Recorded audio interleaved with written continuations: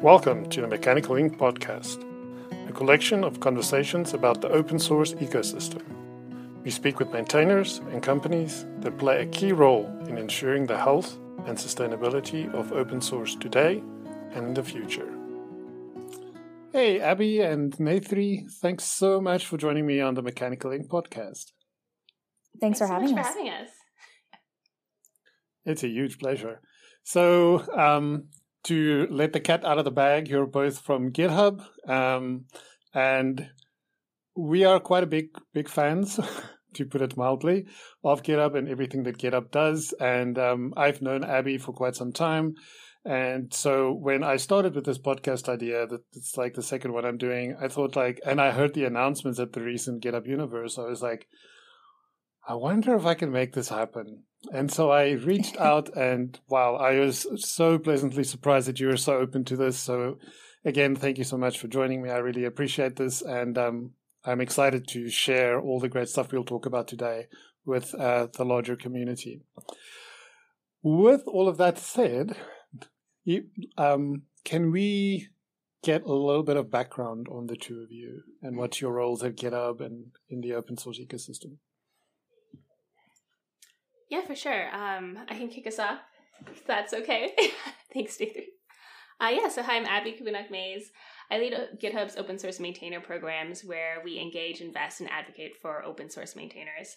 I joined about 6 months ago because I really do want to be supporting maintainers. So Skulk, like you mentioned, we work together at Mozilla, so it's so great to reconnect here. But I actually started my career in cancer research. So I was writing web apps for scientists so that they could do some data analysis and data visualization. And this was really meaningful work for me. My grandmother had passed away from cancer. So this idea that I was helping someone else's grandmother was really powerful.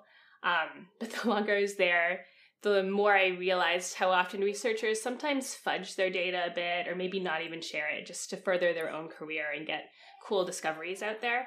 And, I found that was outraging. That's why, now I care so much about open source and open science. I think the best innovations happen when we are doing things in the open and sharing the results that we have. So since then, I've spent my career really supporting the open source ecosystem, both for scientists and now more broadly. And through this work, I've seen that maintainers have truly an outsized impact on this space. They shape how the communities collaborate. They're the ones that are securing funding often. They're the ones that ensure that the projects function sustainably. So I'm really excited to be here at GitHub, where I'm in a role where I can truly be supporting those maintainers and helping more of this open source happen. Yeah, that's wonderful. I had no idea about your early start. Yeah, that's really interesting. Thanks for sharing. Yeah, so for me, I came to GitHub about 4 years ago, and I had always sort of been involved in open source on an adjacency level. So I was running an engineering team at Palantir, my former employer, and we were using a ton of Cassandra frameworks and software. And I remember there was this point in the middle of the night in London one day, and we were like, we don't know what the hell we're doing, actually. Maybe we should get someone who's an expert that we can actually talk to. And we realized that we had no one that we could actually reach out to. And I remember going to GitHub and saying there's this one contributor, maybe they'll speak to us, let's reach out. And there was this whole shenanigans around how we were going to contact this person. Finally got them online. We're like, we will literally do anything if you will just spend an hour with us, please. And they ended up being really helpful and, helping push our product forward. And I remember that. And so when GitHub was acquired by Microsoft back in 2018, I joined as part of the new leadership team. I was chief of staff to the CEO, Nathan Friedman. And really my biggest passion for joining was how do we get the open source community out front and center? How do we support them? How do we actually build so that, like Abby was saying, all of these maintainers really have the tools that they need as well as the support that they need to be super successful? Because like Abby, I believe that open source really does push us forward. We're not all doing the same work. In fact, we can all leverage each other. It's the biggest team sport that I can think of across the globe. And so I was chief of staff to Nat. We did a ton of different initiatives like GitHub sponsors. I'm sure we'll get into that later. And then now I'm working within the CEO's office for Thomas, who's our new GitHub CEO, and really focus on the open source economy. So how do we get the right players, both from the company side as well as the developer side, matched up and working together so that open source not only can survive over the next decade, but really thrive. And so that's kind of the focus and why we've launched these last two programs that Skulk, you just talked about, the accelerator and the fund. And I'm sure we'll get into it just now. So that's kind of the background on me. Great. Yeah, thanks. That's exciting. Yeah, for sure. No, I also definitely want the open source ecosystem to thrive. And I do feel like GitHub is playing a key role there. And talking to that, I think one of the many announcements that was made during Universe in 2022, I believe that's the year, So there's a couple of ones. So one of the ones is where you're literally investing in the stack that you depend on. And that is really cool. You don't often see that. And I hope that sets a precedent for the industry to take note that, it's the thing you should do. If you're relying on open source to build your business, then you really should invest back into your own stack at the very least. But GitHub, of course, is going above and beyond that, and we'll dig into some of those things. But I know some of the stuff that kicked all of this off was a pilot program that was run in India called OS Grants. I'm curious if you can share anything about the experience of running that program and if there's any specific lessons that came out of that then influenced all these new initiatives. Yeah, so Karan, who sits in the GitHub DevRel team, really brought that program to life. He was super instrumental. And, one of the biggest learnings was sometimes developers just need the time and the space to go experiment. As a maintainer, often what happened is you threw something out there that scratched your own itch and you're like, well, I'm going to give this back to the community. And then, fast forward 6 months later and you get, 20 issues a day of people asking you to do this or do that. And you're thinking to yourself, gosh, I really love this project. I very much want to work on it, but I also have a full-time job and a family and a life. And, this impending doom of issue lists is just coming over the edge and kind of crushing me under the weight. And so, you often see maintainers have these almost apology posts. And I'm like, don't apologize. You're doing something great for us. So they need the time, they need the space to actually say, well, what if this could be something real? What should I be doing? And GitHub doesn't want to be the person who's telling everyone this is how the market should work. And so the OS Grants program was really an experiment. It was like, well, if we just gave you the money so you would have the time, what happens next? And I think one of the coolest things that came out of that program was, two of the maintainers, I'll just use two as an example. There were 20 in the group, but two were sort of stuck out. Peter Thomas, who runs Karate Labs, and Leas Thomas, who runs, no relation, totally different people and families. Leas Thomas, who runs Hopscotch now, both kind of came out of that program and then ended up doing other things and raising money, joining YC, becoming full-fledged open source companies.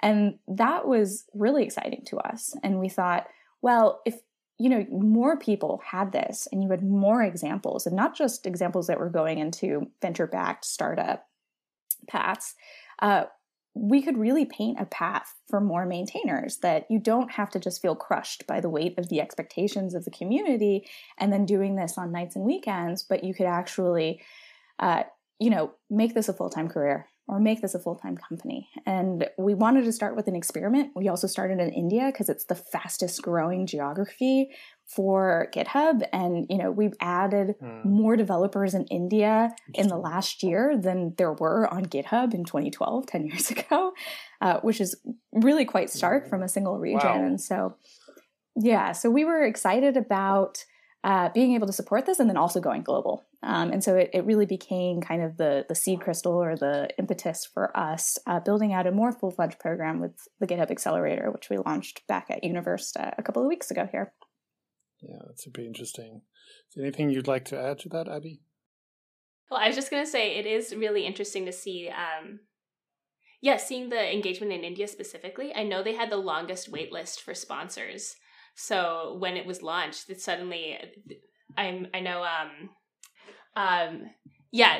are some of the top people on sponsors now. So it's exciting just to see it grow and see this expand. That's great. Yeah. So actually, Abby, I wonder if no, go for it. Go for it. Oh, sorry, Scott. I wonder if it makes sense for us to talk a little bit about the journey here, because I would say, OS Grants was sort of our first experiment on a program side, but back in 2019 was our first big experiment in this space. We launched sponsors, which, you go to any GitHub profile that has sponsors turned on, you can actually just with a single click next to the code that you're using, go and sponsor a developer, whether that is you as an individual.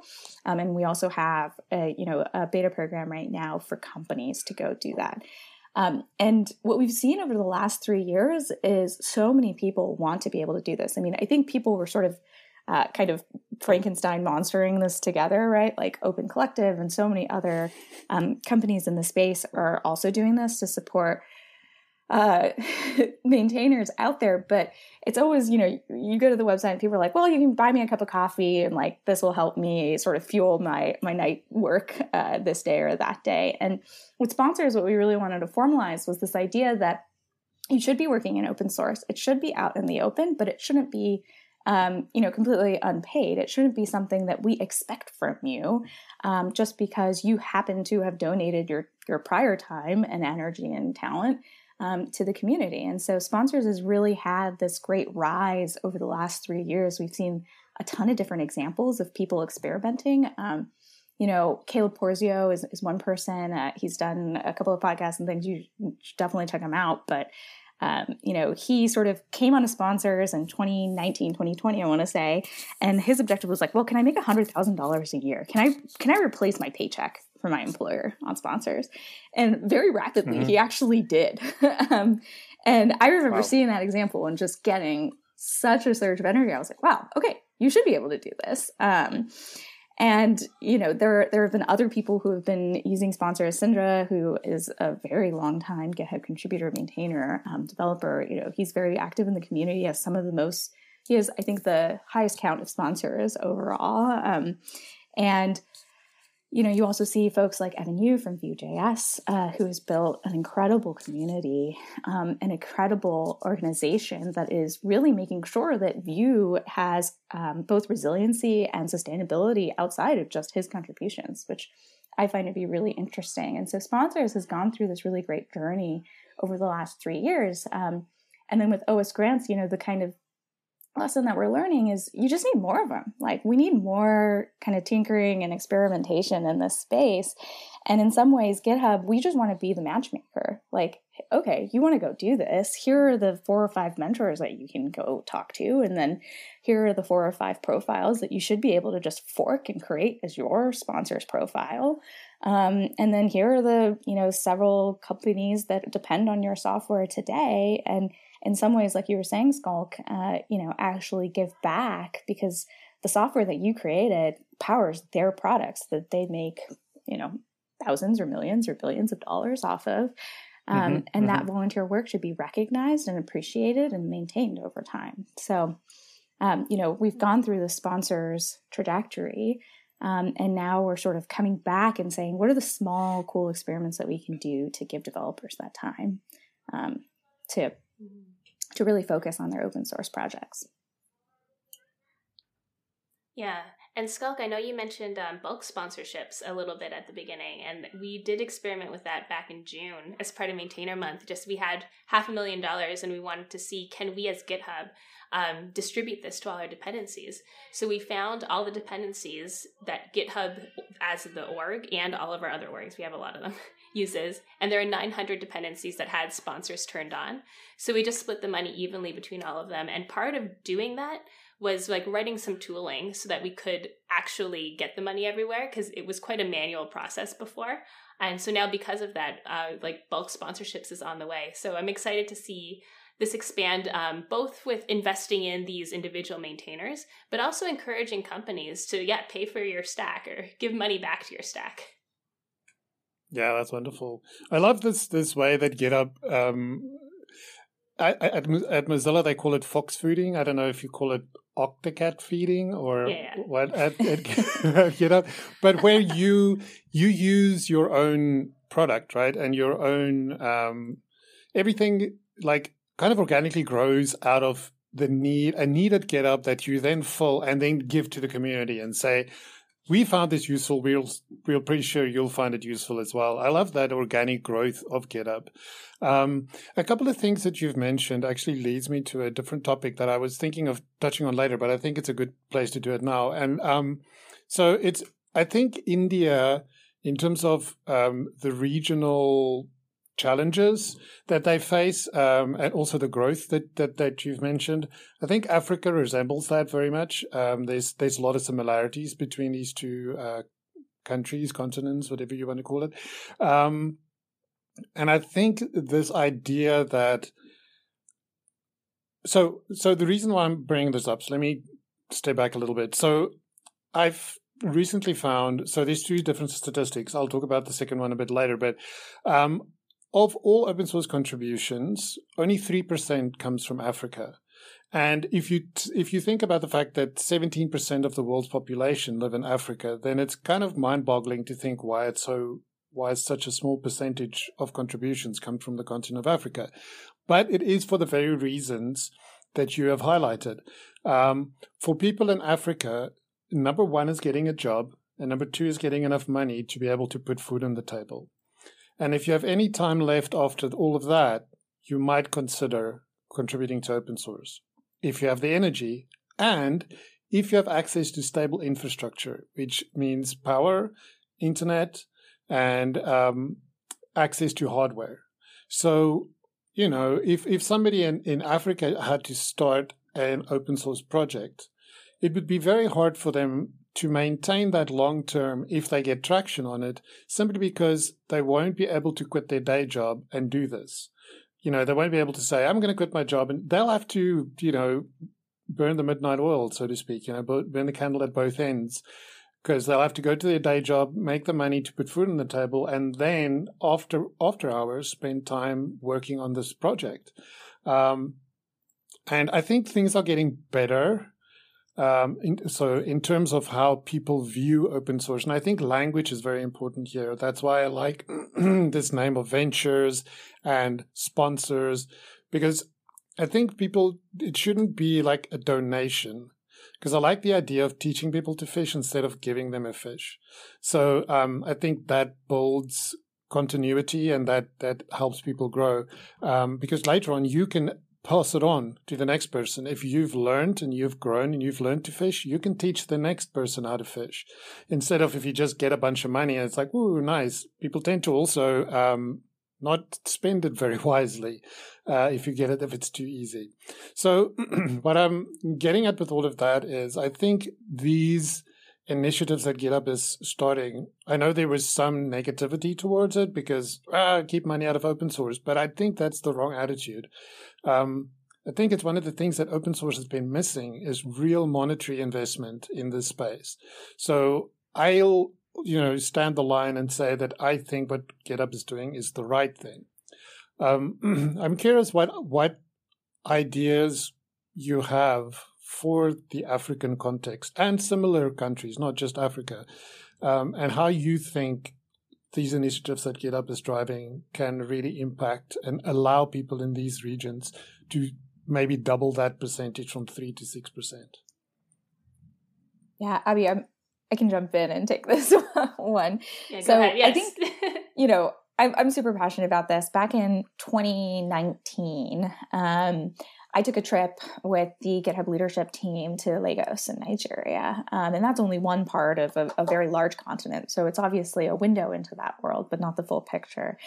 And the overwhelming feel of the place was everyone who was involved in open source loved being involved because of the community, the amount of learning that they were able to engage with, the actual opportunities that it then created, whether that was job opportunities or other companies that they could join and found together.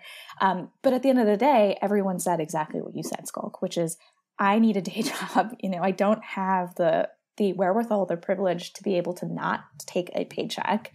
And open source has allowed me to be discovered, but it is not the place where I can actually build a career. And that really bothered me because at the end of the day, all of us building in closed silos at companies doesn't quite further our joint mission, right? There's a lot of rework in that. There's a lot of duplicative efforts. And so one of the main objectives about the accelerator, and if I can just sort of kind of take a step back and explain parts of that accelerator, is we as GitHub want to start really small with a specific set of folks where we can really show, irrespective of geography, irrespective of career level, irrespective of, the connections and the people that you have an ability to be connected to the internet and build a project that can be your livelihood. There's no boundaries as far as open source go. It's a global community that you can access anywhere. And so, one part of the accelerator is we're going to put our money where our mouth is. For the 10 weeks that you're with us, we're going to actually pay and give you a stipend so that you can support your life in whatever way and actually have the choice of doing this full time. And then on the other side of it, you get connected to this global community of mentors that, you might not be able to meet if you're running the streets of Lagos or Joburg or wherever you are. But you actually, we're all in the cloud now. We don't actually live anywhere. And so you can actually build a business or build a career without any barriers based on your location. So I think that's one big part of it. Ezra Alobi, who I actually met on that trip, who is the CTO of Paystack, it's a YC-backed company that's fintech now owned by Stripe, but they really showed a great example of what this could look like.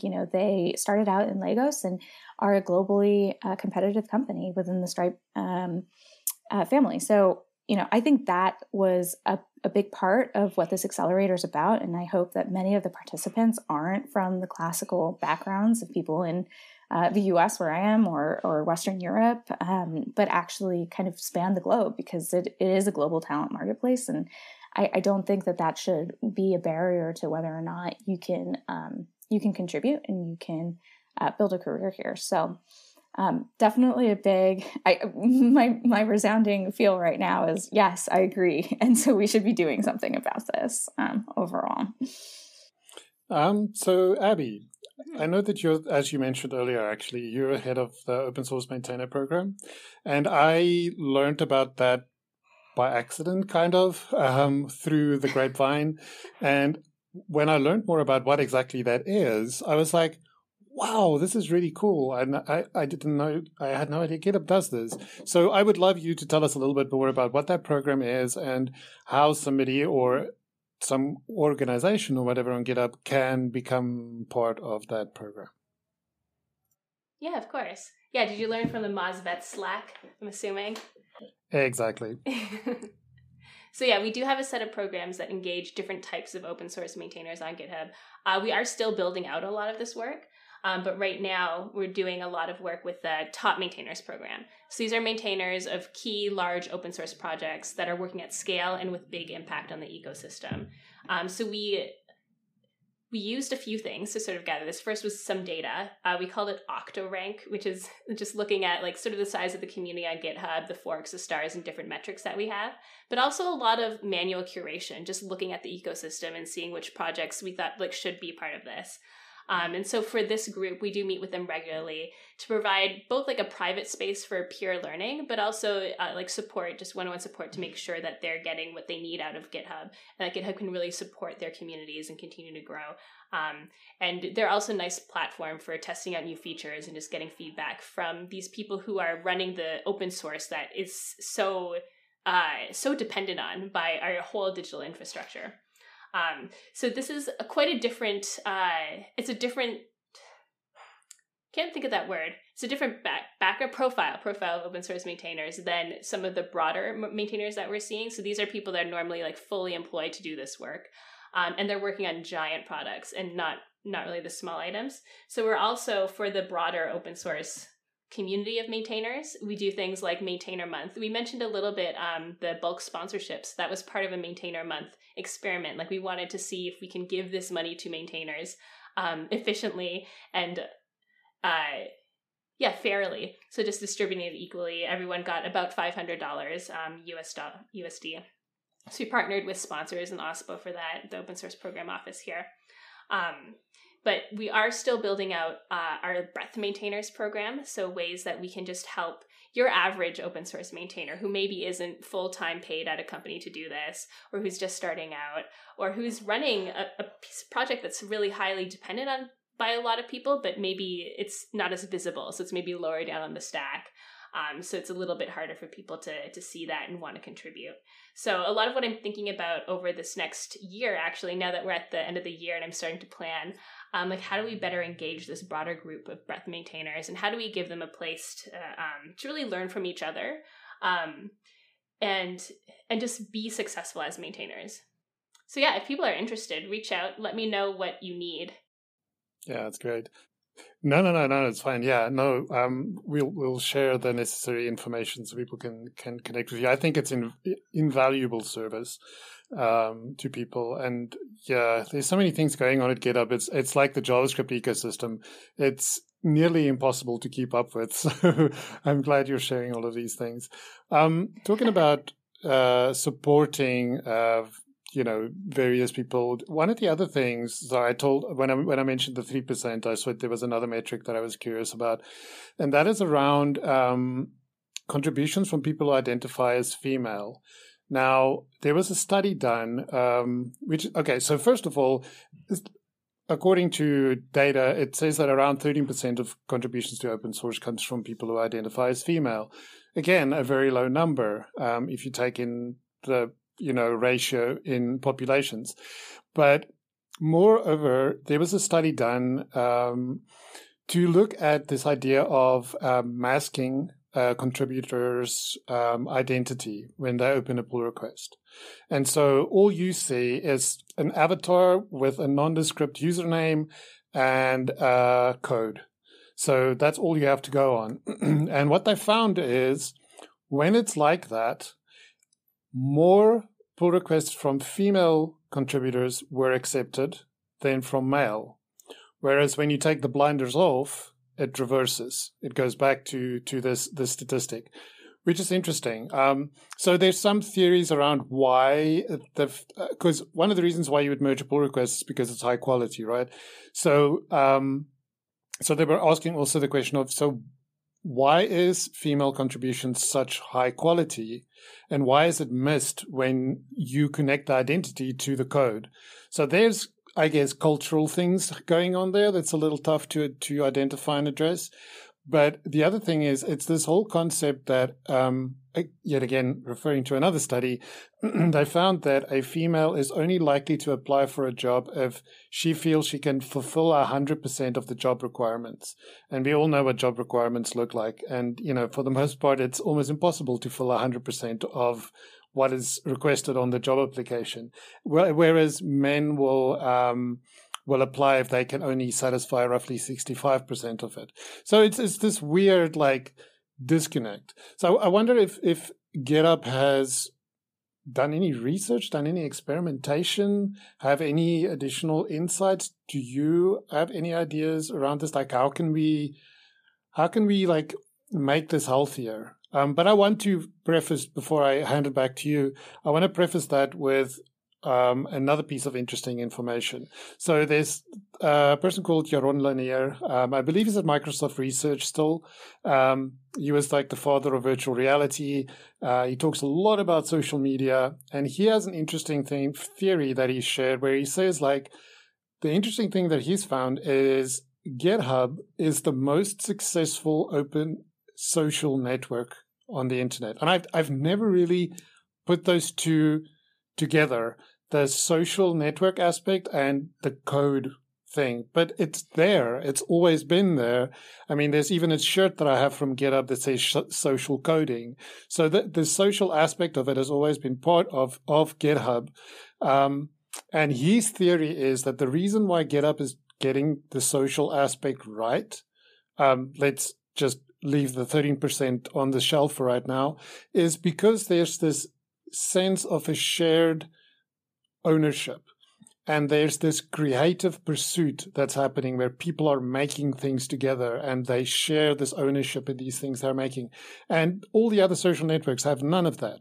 You have creators and you have consumers, and the one serves the other. You almost don't have collaborative things. The interesting thing is maybe that's why TikTok is so successful, because it has a little bit more of a collaborative aspect where you can riff off another person's video and put your little thing spin on it. So that's a lot of like theories and ideas and research and stuff. So I just love to like give the floor over to the two of you and just speak to whatever resonated in all of that with you. I do think I remember that study you mentioned where like the women identified profiles, when they masked them in GitHub, the pull requests were accepted a little bit earlier. Was that a Mozilla research study?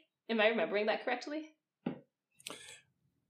Mozilla had this idea. It was abandoned, but the study I read wasn't directly based off of the Mozilla initiative, but the Mozilla one had pretty much the same results. Yeah. I was just going to ask, Naytri, do you have like Dimitris's work with All In? Because I remember her sharing the study that they did as research preparing for this All In program, just to really help increase diversity in open source. I'm trying to look it up now so I can share a little bit more. But I think when they were looking at it, a good percentage of open source contributors said that they felt welcome. Like it was like really high, 80s or 90s. But then if they looked at the underrepresented groups, so those that did not identify as men, or from like different underrepresented groups, within that, it was much lower. It was like closer to 50, 60% that actually felt like they were welcome in open source communities. So just understanding that disconnect was really big for her. And then she built out this all-in program, which really partnered with HBCUs, the historically Black universities and colleges in the US, to provide internships for underrepresented groups and get them into open source. So I apologize if I'm getting those numbers wrong, but I think that's like the rough percentages that they had. And Naytri, I'll let you chime in if you could think of anything else. Yeah, I mean, I did want to touch on the social coding aspect, Skulk, because I think that's really core to what GitHub is, which is ultimately when you think about the community on GitHub and how they're building together, it is a social endeavor. It's something that, you really depend on this team of people that you may have never even met, you may never meet, you don't even know what their names are, right? You're just got the GitHub handle. And that sort of pursuit that you were talking about, that Yaron speaks to as well, is really beautiful. Like the fact that you have an entire community of folks that you can build with together that you may never know, that you will never know, but that you are building on the work of others. You're sort of standing on shoulders of giants, if you want to use the often used colloquial phrase, right? And I think that's what makes me so happy that GitHub exists and that there's open source. Open source would still exist outside of GitHub, but it certainly made it easier that a simple pull request could enable you to learn from and work with some of the best people in the industry or the type of technology that you're working on. So I really appreciate that, there is this sense that GitHub isn't just a fully consumptive or the classic social network experience, but rather is a productive pursuit where people actually want to move things forward together. You're not getting eyeballs because you've said something controversial or you've been kind of a jerk in some social networks, right? But that actually you are helping someone do something, or you're adding to this global network of knowledge that exists on GitHub. So for that reason, it's a company that I'm proud to work for, but also a community that I'm proud to be a part of. And then to the point around, underrepresented voices and things like that, I think a lot of this is about being able to share examples of folks who have done this successfully. And I think open source over the last 20 years has really changed in its overall makeup. I think we have a lot to do moving forward, but I am sort of heartened just by the overall group that have come through All In, like Abby was talking about, as well as many of the campus advocates and the thousands of GitHub education participants, that makeup is vastly different than the current GitHub community today. So I'm sort of heartened and excited about what the future entails on that side. Yeah. I'm always, I don't know, I'm grateful that GitHub exists for so many reasons, but yeah, I don't know where I always wonder where open source would have been now if it wasn't for companies like GitHub. I mean, like you said, GitHub is like not the only one. There's GitLab and there's other ones. GitHub is by far the biggest place where social coding is happening. And I 100% agree that the social aspect is key to GitHub from the beginning and more so now, I guess. And talking to the controversial thing that gets you noticed, it's quite the opposite on GitHub. Like that gets you kicked off the platform so quickly. It's not tolerated. It's as if the community on GitHub has decided that we want this thing to be healthy and we're going to do our damnedest to keep it that way. So, GitHub has put things in place to assist with that. But the community itself is doing a lot with that, because I've been involved in a whole bunch of open source projects, and probably the biggest one is MDN WebDocs. And I mean, as the community manager, I interact with the community, obviously, on a daily basis. And, since I've been the community manager officially in April this year, I can count on one hand how many times we've had to kick somebody off. And that is, that's unheard of on a social platform where 4 or 5 people maybe in a span of 6-7 months that has stepped over the line.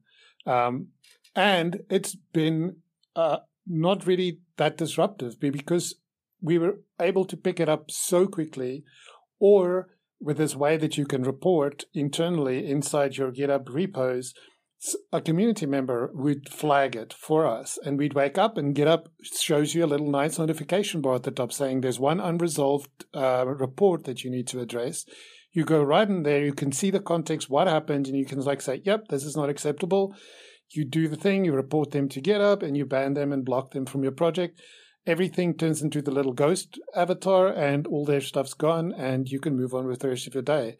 So yeah, it's really amazing. And I mean, the only thing is I constantly go back to how do we encourage a more diverse audience to join in? And I wonder sometimes if the audience isn't more diverse than we think, because I've also heard that there's a lot of people from underrepresented audiences that purposefully change who they represent as on a platform such as this to not be judged, to not be excluded. So I wonder if you really dig into the details, which, I don't think that would be very ethical, but if you put that on the side, I think there's probably a larger percentage of underrepresented people contributing, but they're not being themselves, and that sucks. You should never feel ashamed of who you are. You should never hide who you are just to contribute to something. You should be celebrated for contributing for who you are, not who you represent yourself to be, just to not be pushed out. Yeah, I can keep talking about this thing for a long time because it's something that I'd really like touched on to. Oh, no. What all I was going to say is, you touched on a really important part of this, which is GitHub has this unique ability to allow communities to police themselves. I say police, not in a scary way, but more of hey, this is how normal human interaction actually works, right? Which is if you're in a friend group and someone's a jerk, you're we're not talking to this person anymore. And something that the internet disrupted was this normal mode of being a human, what our interactions were going to be. And, a lot of what I think about with open source is commits and code are really important, but a lot of it is this unseen work of people who are managing the issues, managing the community, talking through discussions, helping people get onboarded, showing up what good first issues can look like. And, I think there's a lot that we don't talk about what happens on GitHub in building really healthy community interactions. And in other social networks, this just doesn't happen because there's no productive work to be done. It is merely a consumptive activity. And so, all I want to say is that, like, I really appreciate and love that you're sort of shining a light on a lot of the non-coding. Like, there's a lot of non-coding aspects that occur on GitHub, like community management, that really make a huge difference in how that project is successful and how we function. So I think I'm glad that GitHub is giving you the tools. I'm hoping that we're continuing to give you more tools. Last conference, we just talked about, you can now turn off all of your profile settings. So, people don't know who you are from the profile setting view, but you can still contribute to open source in the public. And I thought that was a really important way where, I agree with you. Like, it sucks. Like, you shouldn't be hiding who you are. But if you don't want to share who you are, sometimes people have preferences. I never wanted to be in the phone book back in the 90s. Like, people remember that stuff.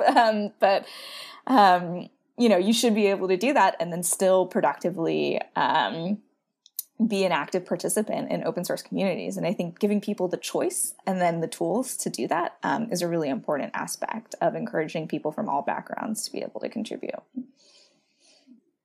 Yeah, and I just want to jump in and say I do appreciate how GitHub has added so much to the product over time to really help encourage that. So especially like the code of conduct picker and just like surfacing the code of conduct on the main repo page so it's not just hidden as another file there. I think that made a huge difference in adoption of code of conducts across the open source ecosystem. And then even more recently, one thing I've been hearing a lot from the large open source projects is they want to add a little reason on why they've banned someone. Because they found that people kept coming back with different parts of the org or different projects. And I appreciate that, like, it's on the roadmap now. Like, people are listening to this and adding like small tweaks that can make a big difference in how a community is interacting. Yeah. And again, there's just an exemplary example again where GitHub's listening and actually doing something, which is rare. Oftentimes companies say, we care, we want to hear what you need, and you speak up and nothing happens. So yeah, it's great. It's great. I do want to make sure, like, GitHub is responding to its developers, not so like, I don't want us to take all the credit. This is definitely, the community is pushing us this way, and it's the community that should really be the one that's highlighted. But yes, I'm glad we implemented it, but certainly not all the ideas were coming for us. I'll say that. No, for sure. But the fact that GitHub actually truly listens, there's a difference between listening and just being a void into which people scream. I know a lot of these ideas and things come from the community, but the fact that GitHub takes it to heart and say, you know what, this is a good idea, let's do this. That is not something that happens a lot. You can look at a lot of like big corporate companies and you'll find that you ask for a feature or you report a bug and 2 years later it's still there. And you're like, okay, I guess they don't truly care about the people who use their software or hardware or whatever the case may be. So 3 big initiatives were announced at Universe. The first one was, like I mentioned earlier, where GitHub is investing in its own stack. And then there was 2 other. The one is focused on enabling people to potentially quit their day job and make open source their career, either as a means to an end or as a means to something bigger, whatever that might be. And then the other one, which was in partnership with M12, which focuses again on investing in open source, but there the focus is very much on developer tools. So I had two kind of questions related to that. The first one is just more information about the first.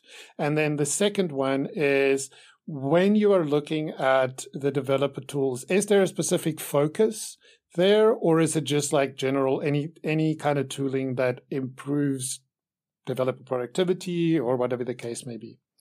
Yeah, so I'll take the first one first and then go to the second one. So for the first one with the GitHub Accelerator, I'm just going to take a step back. So we talked a lot about OS grants and how that was an experiment in India. And we wanted to take that experiment in India and really expand it globally and make it a much more tailored program for folks. And I think, I want to start with just like sort of the problem statement, because this is what I heard when I talked to a lot of maintainers. It's like, you've got a great project, thousands of people are using it, maybe even millions for all we know. But, if you squint just hard enough, it could be your full-time career. It could be a full-time company. But right now, when you look at open source, like, it's sort of ironic because open source was the original creator community on the internet. I mean, it literally built the internet as they were working together. And in some ways, there's this V path for you as a developer. Either you're going to go and do 100% employment at a company. And sometimes, for a lucky few, they actually get to work on their open source project while at that company. I can think of the VS Code team at Microsoft or Flutter at Google. A lot of different teams actually exist within big tech companies. And you're seeing more and more examples of this, like the Next.js community or DragonflyDB. I can rattle off a ton of them. But at the end of the day, that's still full-time employment at a company. And then on the other side of the V curve, you could become a founder. You could actually start a company, but oftentimes that means raising money from VCs, signing up to a really exponential growth curve. And then, oftentimes 5 years out, you might be looking back on your career and say, hey, I became the CEO of this amazing company, but I'm not a developer anymore. I'm a CEO, I'm in management. I'm not just deving on my own. And maybe I don't want to build a team, or maybe I don't want to sign up for this dramatic growth curve that then makes a bunch of promises to people and things like that. And so we saw this V curve, and then there's this huge missing middle. It's like, wow, what about all of the businesses that independent developers or independent companies could be? In some ways, I'm sort of looking for like that missing Fortune 5 million of software companies. You don't have to be a VC-backed company. You don't have to do all these things. But in reality, you could build a really nice lifestyle business. And this isn't a fantasy. This actually happens on the internet a lot. Like if you're an amazing carpenter, you can have an Etsy storefront and you actually build a really healthy business that sustains you and your family. And there are no further, requirements of you. Or if you're in e-commerce, you knit beautiful sweaters, or you have an awesome bar that you want to build, whatever it is, right? Like you can get a Shopify storefront and you can actually like build a business on that. And you have someone who handles all the infrastructure and needs for you, and then you get to just focus on that one thing that you want to do. But software doesn't have that. You kind of have this like V curve. You have to choose like, okay, are you going to go work for a company, or are you going to go start a company? And then, yes, I think on the margins, you've seen some people who do consulting contracts and things like that, but that often atomizes development and makes you think of just like an hourly worker versus like a true project where this is like the full on business. And so we're looking at this and like, well, so how do we create more of this missing middle? And, one of the advisors in the accelerator actually is this person named Mike Perham, and he started Sidekick and really did an amazing job. You go to Sidekick, go to the website. It's like, this is a full-fledged business. You think it's like 400 people behind it. No, it's like one person. And he has a very active, healthy community that helps him build Sidekick, but they're not, they're not trying to be something that they don't want to be. And so one of the things that we're really excited about is having more examples of that. And so with the accelerator, what we're doing is we're saying, we're going to take 10 weeks. We're going to give you the money. Like I said earlier, we're going to give you mentorship. But we want to see so many different examples of people. Maybe it is that you want to go and work for a company on your open source project or not. Maybe this is your discovery way to really show off a new skill set that you have, a unique perspective on, and someone wants to hire you for that. Maybe it's that you want to be an independent developer where you have 50 sponsors who are helping you support this really critical software project that sits in a lot of people's software supply chains. Maybe you want to start a company, but not sign up for this VC-backed, growth curve, but actually, build what I would say like a lifestyle business for you and your family. Or maybe you want to go and start a big company and, take VC money and go the full gamut. But we want to give all of those options available to people. And I think the big thing here is, how do you create more examples? And ways for people to just say, hey, that's the career I want to take, not this or that, but, I want to work on this open source project, and it can be the thing that sustains me for the long term. So that's really the big objective behind the accelerator. And then I can go over to the fund, which is slightly different, but probably along the path. Yeah, please do. Please do. So on the fund side, as we think about that trajectory, you're building a career, you're building a company. Maybe you do actually want to start that big, company, VC money, et cetera. One thing that we really recognize on GitHub is that there are so many companies that are built on GitHub every day, and we don't have really a hand in that at all, other than, being the platform that supports them. And often the best tools for developers are built in open source because everyone understands how they're being built. They can contribute back if they see a feature or a thing that needs to be, built on the margin. And what we started to realize is that it's sort of silly that GitHub doesn't help any of these businesses come to fruition. It doesn't help any of these developer tools kind of cross that chasm into, a full-fledged developer product. And so what we wanted to do was create a way for us to invest in the community. And this is an investment fund. It's actually backed by, like you were saying, it's called M12, which is Microsoft's venture arm.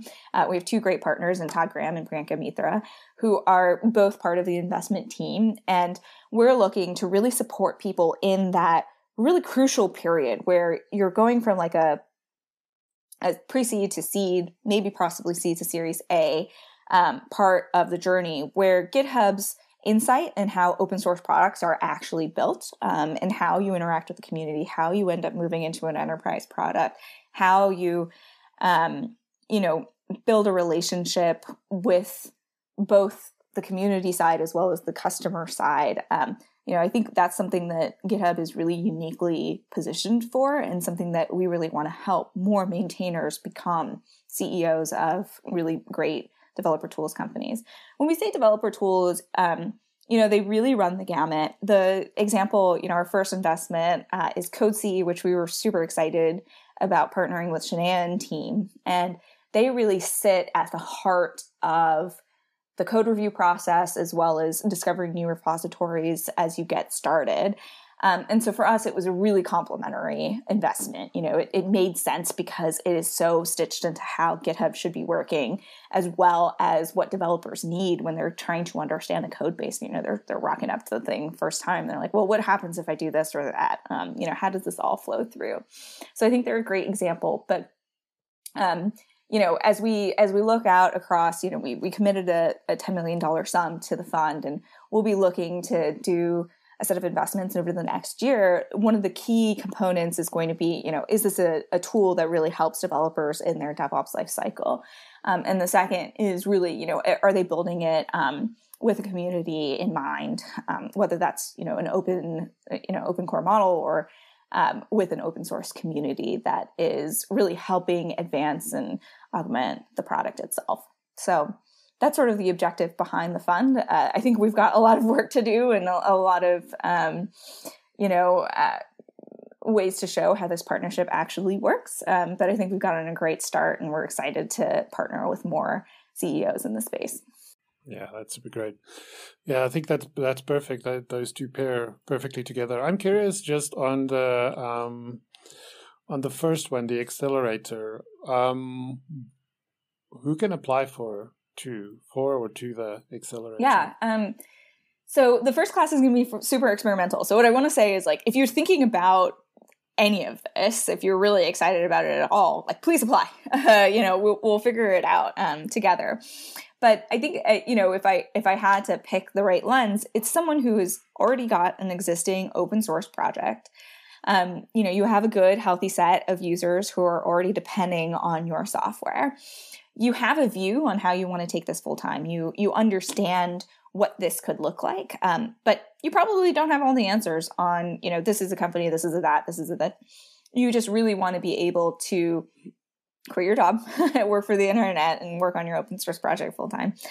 And then, I think one thing that is really important to us is we want to source developers from across the world. We're not just looking for one geography. It's a fully remote program so that it's able to be participated. You can participate in it from anywhere. And so for us, it's really about, either individuals or teams of 2 or 3 at max, who want to be able to take something that's quite a successful open source project out in the world today into, either a new company or a new career for all the participants. So that's the main objective that we're thinking about. And then, like I said, if you're still thinking about it, if you're like, oh, I don't quite fit, like, please just still apply. We'll talk to you and have a conversation and see what we can do. Great. Abby, so stepping over to maintaining and running this actual open source thing and the tools that GitHub provide, post Universe, I completed a survey that was sent to me, and as I mentioned before, it clearly felt like it was heavily focused around almost community management, like what I'm doing. I felt like a lot of the questions were pertinent to me and what I would need from GitHub. And so I'm curious if you're aware of any like initiatives inside GitHub that's, brewing in alpha stages or something that is around this way of enabling community managers or, like that kind of task-oriented thing to give people more tools to be able to do this better. Like I've mentioned, there's some challenges like keeping your eyes on like a big org like WebDocs that has like 50 repositories, for example, and then have discussions happening and stuff like that. Are you aware of anything that's coming out of GitHub? Yeah, well, first, huge thanks for filling out that survey. We appreciate your data and your input there. And I do want to tell you a little bit about the survey itself. So that was actually run by Grace Forder. She's the research partner for the Communities org. And that survey really was to learn how we can help maintainers build community. So exactly what you're looking at. And we want to hear exactly from people like you so that we can build, we can build products that, it's okay, bless you, Naytri. Thank you. We do want to be able to build products that really help maintainers do this. And a big reason why I came to GitHub actually was because they put this communities org together. So it's run by Stormy Peters, who you may have overlapped with at Mozilla Skulk. So she was working on MDN back in the day. But when I saw that she had she had moved over from Microsoft over to GitHub, I got really excited. And it was nice to see that they were putting this whole part of the org together that's meant to really serve the open source community and really support the open source community. So part of that is an engineering team that builds products like discussions, like you mentioned, achievements, the feed and the profile. But it also includes parts like education, DevRel with open source, and docs, because documentation is a big part of this too. So yes, there is lots of things on the radar for open source maintainers for building community. I can't talk about very many of them, but we did launch a bunch of stuff over at GitHub Universe, and like the biggest ones lately is like GitHub sponsors, the bulk sponsorships. I think that would be great for maintainers. But I did want to say that there is a whole part of the org and like hundreds of people thinking about this and working on this. So if you have input, fill out surveys, please. Reach out to me, reach out to us, let us know your feedback and what pain points that you have or what like feature requests that you have, because we really do want to be helping you thrive on GitHub. Yeah, that's brilliant. I'm super excited to see what's coming out. Like now I'm even more excited. I forgot to say, so the survey itself, I did ask Grace a little bit about what they found there. And like we've been talking about, they found that a lot of maintainers are doing this in their spare time, because we surveyed the top 1,000. So maintainers for the top 1,000 open source projects using the same rank that we did for the top maintainers that I mentioned before, but also contributors and users. And so many of these maintainers were just doing this in their spare time, and really community building was quite a low priority for them just because they're just trying to survive as an open source project, or they're trying to grow the project in the first place. So the survey responses will help us prioritize making discussions more useful, especially for Q&A type questions. We found that was really helpful. And we want to learn how to incentivize the community to help each other out. Big feedback we heard was like maintainers felt like they were the ones answering all of the stuff on discussions. So that's really what the research found. So I think we'll be able to see some work in that area soon. Yeah, it's super exciting.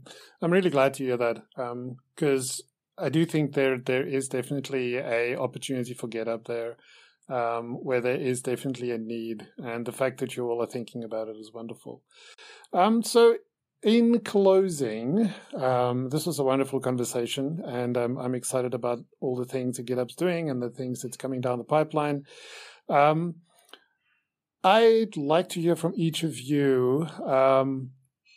What are your hopes for open source and open source communities and the role open source can play in bettering our world? Before I answer that, can I answer your other question that I heard when I could hear you but had to leave off? You were asking about like task lists and roadmaps and stuff. Yeah, I just want to say people are so excited about that. The task list feature. That's the first time a maintainer asked me if they can turn it on their org before I even knew what it was. So the day it was staff shipped, so it was available for me as staff, but I hadn't opened an issue yet.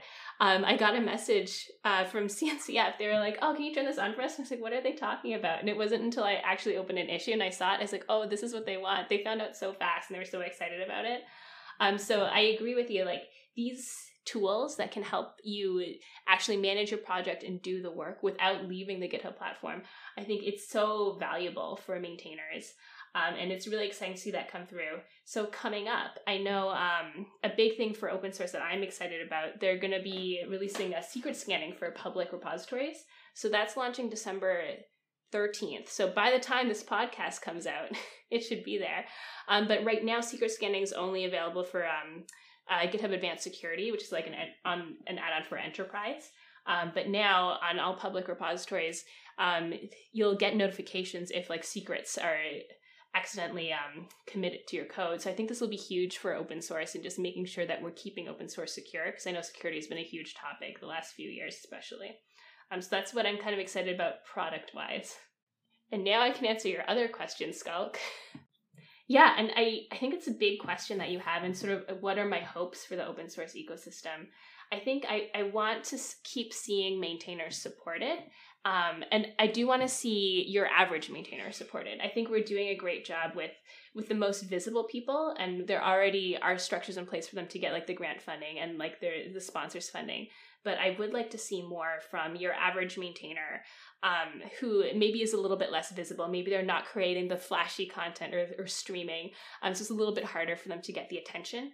So I do want to create spaces for that group to get the support they need, both financially, but also just from each other. It is really lonely maintaining a community. You don't have a ton of peers that you can turn to. So even just creating a space where people can talk to each other. This is a lot of what I'm thinking about now. I'm thinking about how can we curate this kind of community for maintainers to learn from each other so that the whole community can just level up and we can have better open source. I couldn't agree more with, yeah, I mean, I can't agree more with Abby. As I said at the start, we want open source to thrive. And this is not something that we, are thinking about on a 1 or a 2 or a 4-year scale. It's on a decade level scale because our whole world runs on open source. It doesn't matter if you're a tech company or any company. I mean, you look at the light bulbs in your room, the car that you drive, the software that you use on your computer every day, all of it depends on open source. And it is really our responsibility and our interest as, a community of developers to make sure that it can support itself and have the right community members and connections so that people continue to contribute to open source instead of, again, going back into their closed silos and starting to do the same work that everyone else is doing. And I think, as we've seen over the last decade, like open source is really one. It's the model that just makes sense and will continue to do a better job than people working alone. And so to the extent that we can give maintainers the tools that they need to manage their community or run their software and the support they need financially and I want to say like mentally or psychologically, spiritually, whatever it is, so that people really feel welcome in the community and know that they can build their careers and their companies for the long term. So hopefully we're making some steps towards that. And I know we got a lot more work to do and we just need to continue forward. Yeah, that's all great. I love that. I love it. Yeah, no, for me as well. I see open source playing a key role in how we work together, and what we make. And I think I think there's a lot of promise, and I think there's a lot of opportunities for people in places like Africa, India, all these developing nations. I think there's a lot of, by enabling people to make things, I think it'll naturally be a positive impact on communities. And when communities get healthy, it just, it rolls over. And it eventually it flows into the country as a whole, and countries, and then the globe as a whole. So I think this is a wonderful thing. I've been in open source for so long that I can't even imagine myself working or doing anything else. So I want to again thank both of you for joining me. I really, really appreciate this. It means a lot to me that GitHub is so open to speaking with the community, which you've proven again today. And so thanks for everything you do, and, keep doing it. The whole open source community is behind you. So thanks very much. Thank you for listening to the Mechanical Ink podcast. Join the conversation on Discord. All the links are in the show notes. If you enjoyed this episode, please like and share it with your friends and colleagues. If you have a moment, please leave a review for us on Apple Podcasts, as this helps others find us and helps us make a better podcast for you, our listeners.